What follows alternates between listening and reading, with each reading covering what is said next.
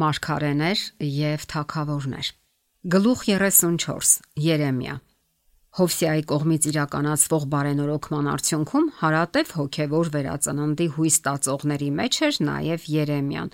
ով Աստծո կողմից մարգարեական ծառայության էր կանչվել դեռևս երիտասարդ տարիքում, Հովսեայի թագավորության 13-րդ տարում։ Լինելով ղևտական քահանայական ցեղից, Երեմիան մանկությունից էր պատրաստվել սուրբ ծառայությունների համար։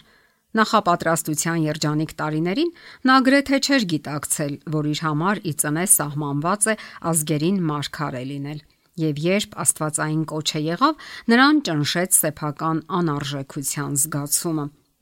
Ով Տեր Աստված, բացականչեց նա, ահա ես խոսել չգիտեմ, որովհետեւ ես մանուկ եմ։ Աստված երիտասարդ Երեմիայի մեջ տեսավ նրան, ով հավատարիմ էր մնալու ճշմարտությանը եւ պաշտպանելու էր արդարությունը ի հեճուկ զլայնածավալ ընդդիմության։ Նա իր հավատարմությունը ապացուցել էր մանուկ հասակից եւ այժմ պետք է դժվարություն կրեր որպես խաչի բարի զինվոր։ Մի ասա, ես մանուկ եմ, հրամայեց Աստված իր ընտրյալ պատգամաբերին, այլ ում մոտ որ քեզ ուղարկեմ կգնաս եւ ամենը, ինչ որ քեզ կհրամայեմ, կխոսես։ Նրանց երեսից մի վախեցիր, որովհետև ես քեզ հետ եմ, որ քեզ ազատեմ, ասում է Տերը։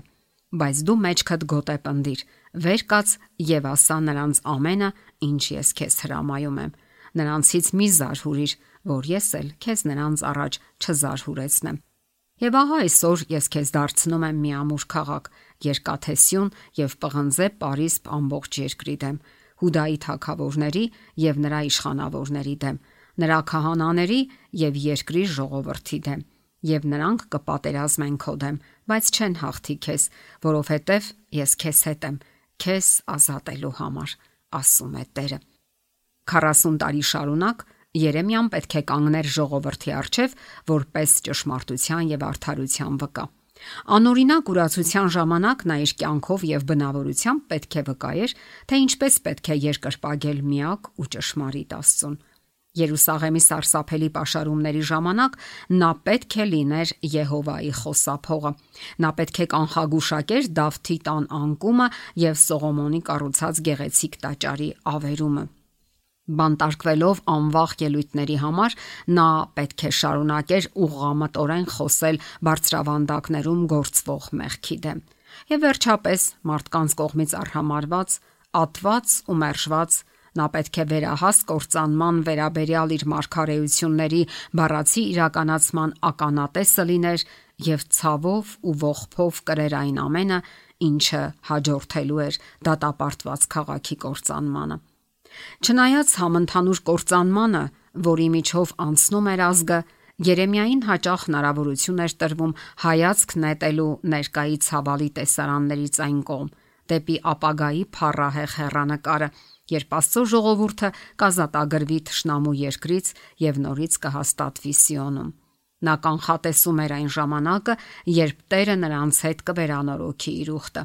Նրանց հոգիները ջրարփի պարտեզի նման պիտի լինեն եւ նրանք չպիտի նվաղեն։ Մարգարեական առաքելության կանչի մասին Երեմիան գրում է. Տերը մեկնեց իր ձեռքը եւ դիպավ իմ բերանին, եւ Տերն ինձ ասաց. ահա ես իմ խոսքերը քո բերանի մեջ դրեցի։ Տես, ես քեզ այսօր ազգերի վրա եւ թագավորությունների վրա նշանակեցի, որ արմատախիլ անես եւ քանդես, ոչնչացնես ու տապալես, որ կառուցես ու տնկես։ Շնորհակալություն Աստծուն այս խոսքերի համար։ Կառուցես ու տնկես։ Այս բառերը վստահություն ներշնչեցին Երեմիային, որ Աստծո նպատակը վերականգնելն ու բժշկելն է։ Հետագա տարիներին ավելի դաժան լուրեր էին սպասվում։ Մոտալուտ դատաստանների մասին մարգարեությունները պետք է համարձակությամբ փոխանցվեին։ Սենահարի տափաստաններից չարիքը պետք է ծավալվի երկրի բոլոր բնակիչների վրա։ Եվ ես նրանց կհայտարարեմ իմ դատաստանը նրանց բոլոր չարությունների համար, հայտարարեց Տերը, որ ինձ թողած ուրիշ աստվածների են խնկարկել։ Սակայն մարգարեն Աստծո ներման հավաստիացումները այս ուղերձների հետ միասին պետք է փոխանցեր նրանց, ովքեր հետ կդառնային չարիքից։ Որպես իմաստուն վարպետ շինարար, Երեմիան իր գործունեության սկզբից ի վեր ձգտում էր քաջալերել Հուդայի ժողովրդին, որ կատարյալ ապաշխարությամբ ընդլայնի ու խորացնի իր հոգևոր կյանքի հիմքերը։ Երկար ժամանակ նրանք այդ հիմքերը կառուցում էին այնպիսի շինանյութերով, որոնց Պողոս առաքյալը կոչում է փայտ, հարթ ու ծղոտ, իսկ Երեմիան խարան։ Խոտանարծաթ են կոչելու նրանց, այսպես է արտահայտվում նա ամբարիշտ ազգի մասին, որովհետև Տերը մերժեց նրանց։ Հիմա նրանք պետք է սկսեին կառուցել հավիտենության համար, իմաստուն կերպով հեռացնելով ուրացության ու անհավատության աղբը, որպես հիմնանյութ օգտագործելով մաքուր ոսկին, զտված արծաթը եւ թանկագին քարերը, հավատը, հնազանդությունը եւ բարի գործերը։ Սրանք են միայն, որ ընդունելի են Սուրբ Աստծո համար։ Երեմիայի միջոցով Տիրոջ խոսքը եղավ նրա ժողովրդին. «Հետ դարձիր, ով ուխտադրուժ Իսրայել։ Իմ բարկությունը ես ձեզ վրա չեմ թափի, որովհետև ես ողորմած եմ, ասում է Տերը։ Հավիտյան ողջ չեմ պահի։ Միայն թե ճանաչիր քո անօրինությունը, որ ապստամբեցիր քո Տեր Աստծո դեմ։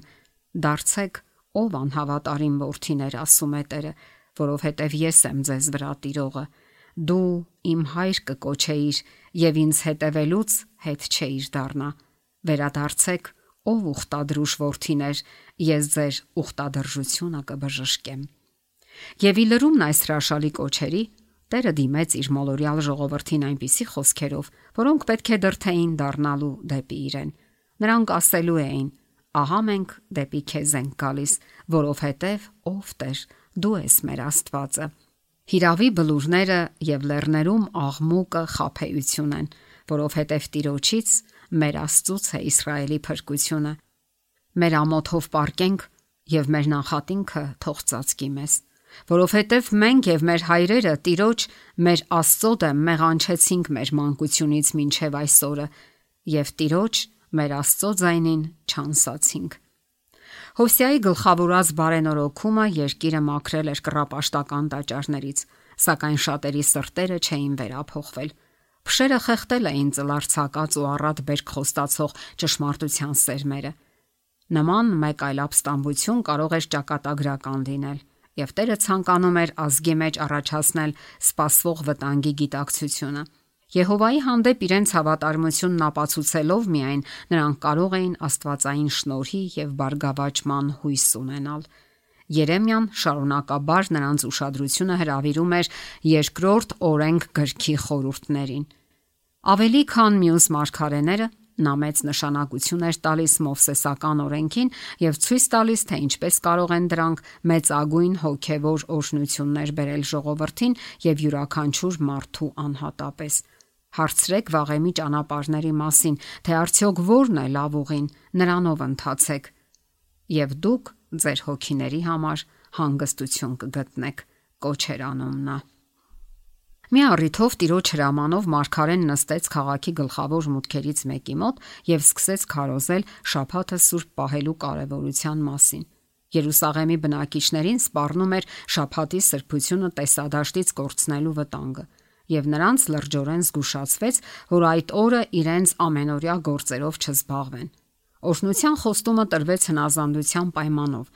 «Եթե ինձ ուշադրությամբ ականջ դնեք», հայտարարեց Տերը, «եւ շաբաթ օրը սրբացնեք, որ այդ օրը ոչ մի գործ չանեք, այդ ժամանակ այս քաղաքի դարպասներով ներս կմտնեն կառքերի եւ ձիերի հեծած թագավորներ եւ իշխաններ, որոնք կնստեն Դավթի գահի վրա, թե իրենք եւ թե իրենց իշխանները, Հուդայի մարդիկ եւ Երուսաղեմի բնակիչները, եւ այս քաղաքը հավիտյան բնակեցված կլինի»։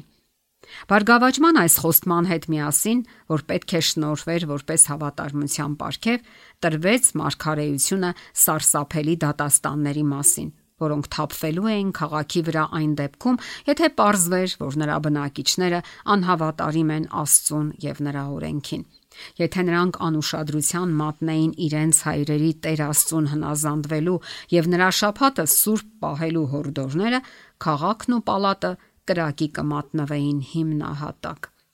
Այսպիսով մարգարեն վճռականորեն պաշտպանում էր արդար ապրելու վերաբերյալ օրենքի գրքում գրված հիմնարար սկզբունքները։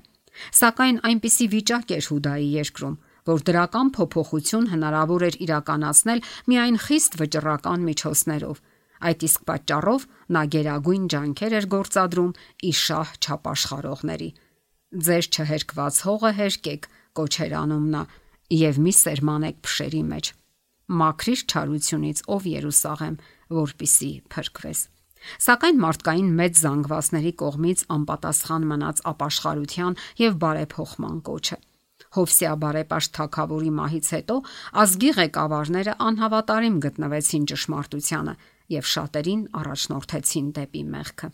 Եգիպտական թագավորի միջամտությամբ գահընկեց արված Հովաքազից հետո գահ էր բարձրացել Հովսեայի ավագ որդի Հովակիմը։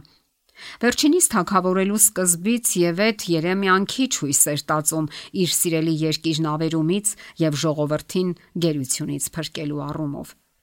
Սակայն պետք չէր լռել, երբ թագավորությունը կատարյալ կործանում էր սպառնում։ Աստծուն հավատարիմ մնացած մարդկանց պետք էր հորդորել, որ հաստատ մնան ճշմարտության մեջ, իսկ մեղավորներին դրթել, որ հետ դառնան անօրենությունից։ Ճգնաժամը պահանջում էր համընդհանուր եւ հեռահար ջանքեր։ Տերը Երեմիային հրամայեց կանգնել տաճարի սրահում եւ խոսել Հուդայի տաճար այցելող բնակիչների հետ։ Նա մի բառ անգամ չպետք է պակասեցներ իրեն տրված ուղերձներից, որpիսի Սիոնի մեղավորները լսելու եւ իրենց չար ճանապարհներից շրջվելու լիակատար հնարավորություն ունենային։ Մարգարեն հնազանդվեց։ Կանգնելով Տիրոջ տան դռանը, նա նախազգուշացման ու հորդորի ձայն բարձրացրեց եւ ոգեշնչվելով Բարձրյալի կողմից հայտարարեց. Լսեք Տիրոջ խոսքը, ով բովանդակ Հուդա, որ մտնում եք այս դռներով Տիրոջը երկրպագելու։ Այսպես է ասում զորությունների Տերը, Իսրայելի Աստվածը. ուղղեք ձեր ճանապարհները եւ ձեր արարքները, եւ ես ձեզ կբնակեցնեմ այս վայրում։ Մի ապավինեք սուտ խոսքերի ասելով. Տիրոջ տաճարը սա է։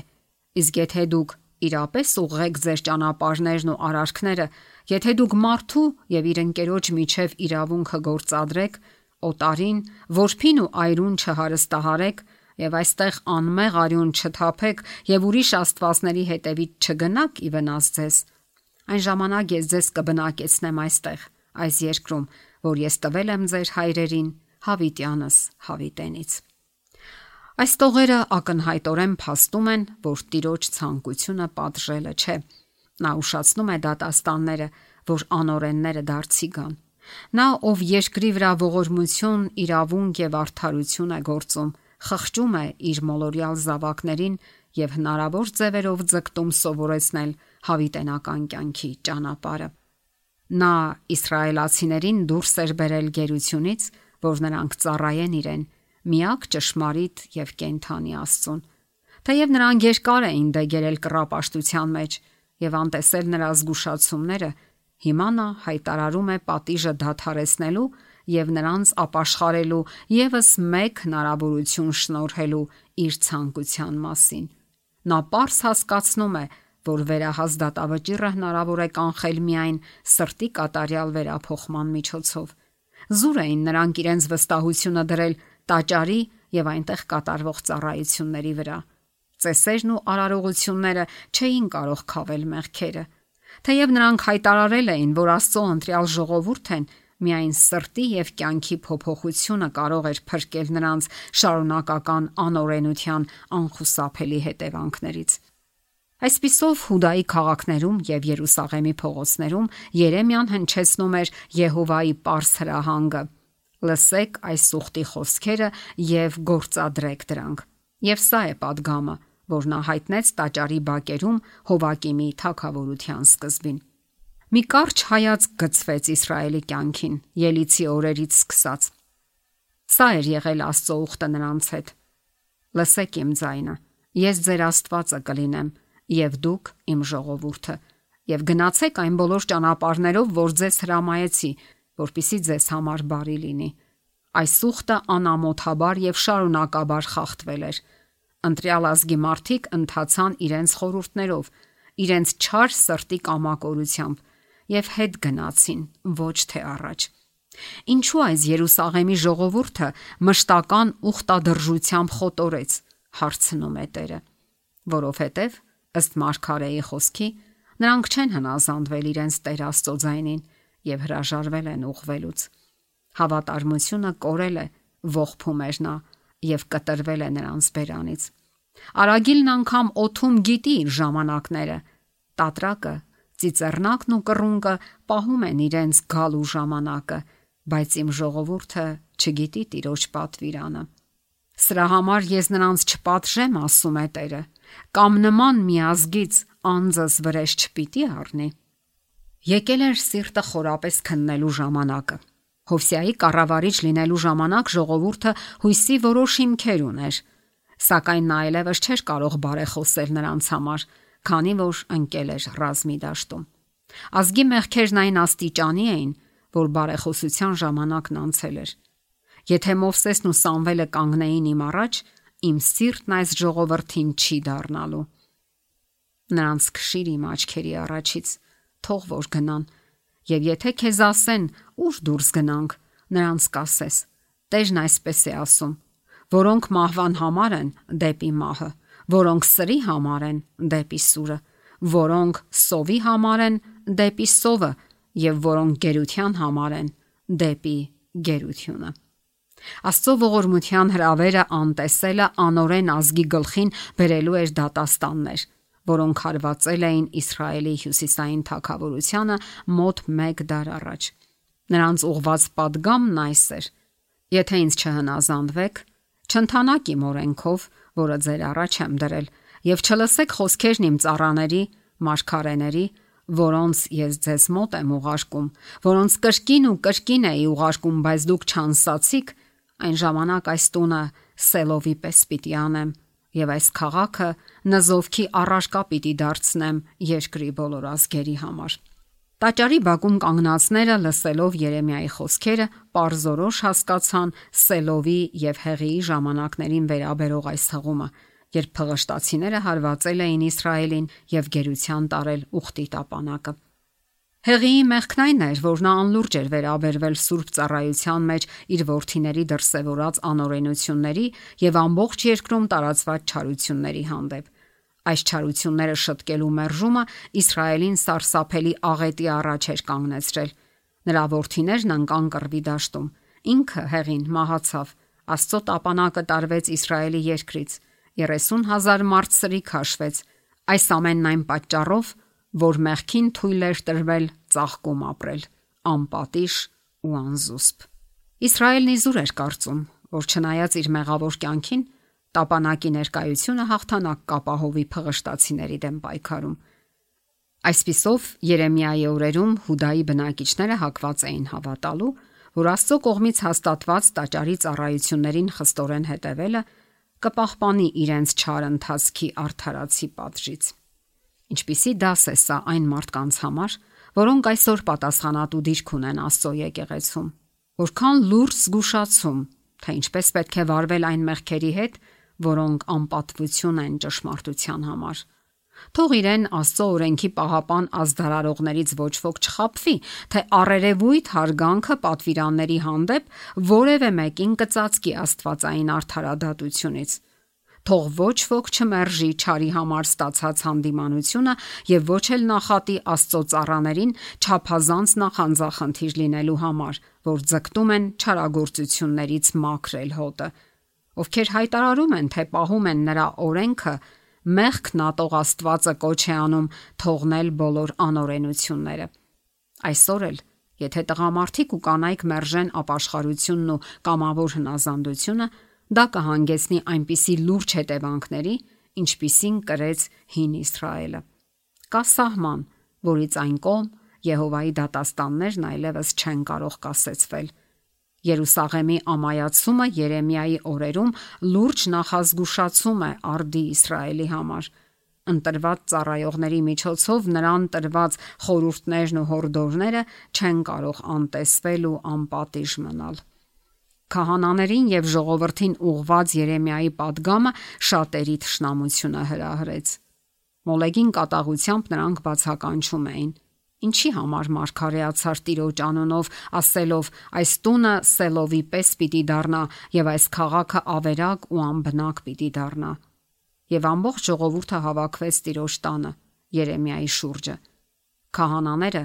կեղծ մարգարեները եւ ժողովուրդը սաստիկ զայրույթով հարձակվեցին նրա վրա, ով չէր խոսում ականջ շոյող բաներ եւ չէր մխիթարում կեղծ մարգարեություններով։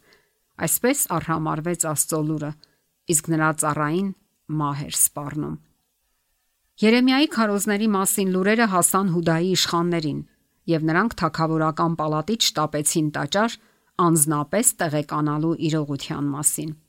Քահանաներն ու մարգարեները իշխանավորներին եւ ամբողջ ժողովրդին ասացին. այս մարդն արժանի է մահվան, որովհետեւ այս քաղաքի դեմ է մարգարեացել, ինչպես որ լսեցիք ձեր ականջներով։ Բայց Երեմիան համարձակ կանգնելով իշխանների եւ մարդկանց առաջ հայտարարեց. Տերն ինձ ուղարկեց, որ այս տան դեմ եւ այս քաղաքի դեմ մարգարեանամ այն բոլոր խոսքերը, որ լսել եք։ Ուստի հիմա բարեփոխեք ձեր ճանապարհներն ու ձեր արարքները եւ լսեք ձեր Տեր Աստծո ձայնը, եւ Տերը կհրաժարվի այն չարիքի համար, որ վճռել է ձեր դեմ։ Իսկ ես ահա ձեր ձեռքին եմ, ինչ որ լավ եւ ճիշտ է թվում ձեր աչքին, արեք ինձ։ Միայն թե լավ իմացեք, որ եթե ինձ սպանեք, անմեղ արյուն եք դնում ձեզ վրա, այս քաղաքի վրա ու նրա բնակիչների վրա, որովհետև ճշմարտապես Տերն է ինձ ուղարկել ձեզ մոտ, որ ձեր ականջներին խոսեմ այս խոսքերը։ Եթե մարգարեն վախենար բարձր դիրք գրավող մարդկանց սպառնալիքներից, նրա լուրը ազդեցություն չէր ունենա, եւ նա կկորցներ իր կյանքը։ Սակայն այն համարձակությունը, որով նա փոխանցեց լուրջ զգուշացումը, արժանացավ ժողովրդի հարգանքին եւ Իսրայելի իշխանների բարեհաճությանը։ Նրանք համոզեցին քահանաներին եւ կեղծ մարգարեներին, որ վերջիններիս առաջարկած ծայրահեղ միջոցները անմտություն են, իսկ նրանց խոսքերը ժողովրդի հակազդեցությունն են հրահրում։ Այսպես Աստված պաշտպաններ հանեց իր ծառայի համար։ Երեմիայի ճակատագրի հարցով քահանաների որոշման դեմ միաբանվեցին նաև ծերերը 9 բողոքի։ Նրանք հիշատակեցին Միքիայի դեպքը, երբ նա մարգարեացել էր Երուսաղեմին սպասվող դատաստանների մասին, ասելով. Սիոնը պիտի հերկվի իբրև արդ, եւ Երուսաղեմը ավերակների կույտեր պիտի լինի, եւ տաճարի բարձունքը բարձրադիր մացառուտ։ Եվ նրանք հարցրին. Միթե Հուդայի թագավոր Եզեկիան եւ ամբողջ Հուդան նրան իսկույն մերցրին։ Չէ որ նա Տիրոջից վախեցավ եւ չպաղատեց Տիրոջը, եւ Տերը զղջաց այն չարիքի համար, որ վճռել էր նրանց դեմ։ Այսպիսով մենք մեծ չարիք կբերենք մեր անձերին։ Այս ազդեցիկ մարդկանց կոչերի շնորհիվ մարգարեի կյանքը խնայվեց, թեև քահանաներից ու կեղծ մարգարեներից շատերը անկարող համբերելու նրա դատապարտող ճշմարտություններին ուրախ կլինեին խռովության մեղադրանքով մահվան դատապարտել նրան։ Կանչվելու օրից մինչև ծառայության ավարտը Երեմիան կանգնեց Հուդայի առաջ իբրև մի աշտարակ, մի բերդ, որին մարդկային ցասումը չէր կարող պարտության մատնել։ Նրանք կպատերազմեն քո դեմ, նախազգուշացրել էր Տերն իր ծառային, բայց քեզ չեն հաղթի, որովհետև ես քեզ հետ եմ, որպիսի քեզ փրկեմ ու ազատեմ, ասում է Տերը, եւ քեզ պիտի ազատեմ չարերի ձեռքից եւ փրկեմ բռնավորների ձեռքից։ Երեմիան, որ երկչոտ էր բնույթով, փափագում էր խաղաղ ու հանգիստ մի անկյուն, որտեղ ականատես չէր լինի իր սիրելի ազգի հարատև անօրենությանը։ Նրա սիրտը կտոր էր լինում վշտից, երբ մտածում էր մեղքի պատճառած ավերման մասին։ Երանի գլուխս ջուր լիներ եւ աչքերս արտասուքի աղբյուր, սգում էր նա, որ օր ու գիշեր լաց լինեի իմ ժողովրդի դստեր սպանվածների վրա։ Եթե ինձ անապատի մեջ ուղևորների իջևան տային, ես կթողնեի իմ ժողովրդին եւ կգնայի նրանց մոտից։ Նա ստիպված էր դաժան ծաղրուց անակ կրել։ Նրա զգայուն հոգին խոցվում էր նրանց արձակած ծաղրի նետերից, ովքեր արհամարում էին նրա լուրերը եւ թեթևամտորեն վերաբերվում ապաշխարության կոչերին։ Ես ծաղրանք դարձա իմ ամբողջ ժողովրդի համար, նրանց ծաղրերքը օրնի բուն, հայտարարեց նա։ Ամբողջ օրը հեգնանքի առարկա դարձա։ Բոլորը ծաղրում են ինձ։ Իմ բոլոր բարեկամները իմ սայթաքելուն էին նայում։ Գուցե խաբվի, այն ժամանակ մենք կհաղթենք նրան եւ մեր վրեժը կառնենք նրանից։ Սակայն հավատարիմ Մարգարեն օրեցօր զորանում էր, որպիսի կարողանա տոկալ, բայց զորավոր Ախոյանի պես Տերն ինձ հետ է, հայտարարում էր նա հավատով։ Դրա համար ինձ հալածողները պիտի սայթաքեն եւ չպիտի հաղթեն, որովհետեւ նրանք խորապես պիտի ամաչեն եւ չպիտի հաջողեն։ Նրանց նվաստացումը երբևէ չպիտի մոռացվի։ Տիրոջը երգեցեք, Տիրոջը գովաբանեք, որովհետև նա չքավորի կյանքը փրկեց չարագործների ձեռքից։ Երիտասարդ տարիների, նաև ծառայության հետագա ընթացքի փորձառությունները Երեմիային սովորեցրին, որ մարդունը չէ իր ճանապարհը, որ քայլող մարդու բանը չէ իր քայլերն ուղղելը։ Նա սովորեց աղոթել. «Խրատիր ինձ չափավորությամբ, ով Տեր, ոչ թե քո բարկությամբ, որ չլինի թե ոչնչացնես ինձ»։ Նա կանչվեց խմելու նեղության ու վշտի բաժակը եւ իր տառապանքի մեջ գայթակղություն ունեցավ ասելու. «Կորավ իմ փառքը եւ իմ ակնկալությունը Տիրոջից»։ Սակայն հիշելով Աստծո նախախնամությունն իր կյանքում հաղթանակած բացականչեց. Տիրոջ ողորմությունը չի դադարում, նրա գթությունը վերջ չունի, նրանք ամեն առավոտ նորանում են, մեծ է քո հավատարմությունը։ Տերն է իմ բաժինը, ասաց իմ հոգին, ուստի ես նրան եմ հուսալու։ Տերը բարի է իրեն հուսացողներին, այն անձին, որը նրան է փնտրում։ Լավ է լռությամբ սպասել Տիրոջ փրկությանը։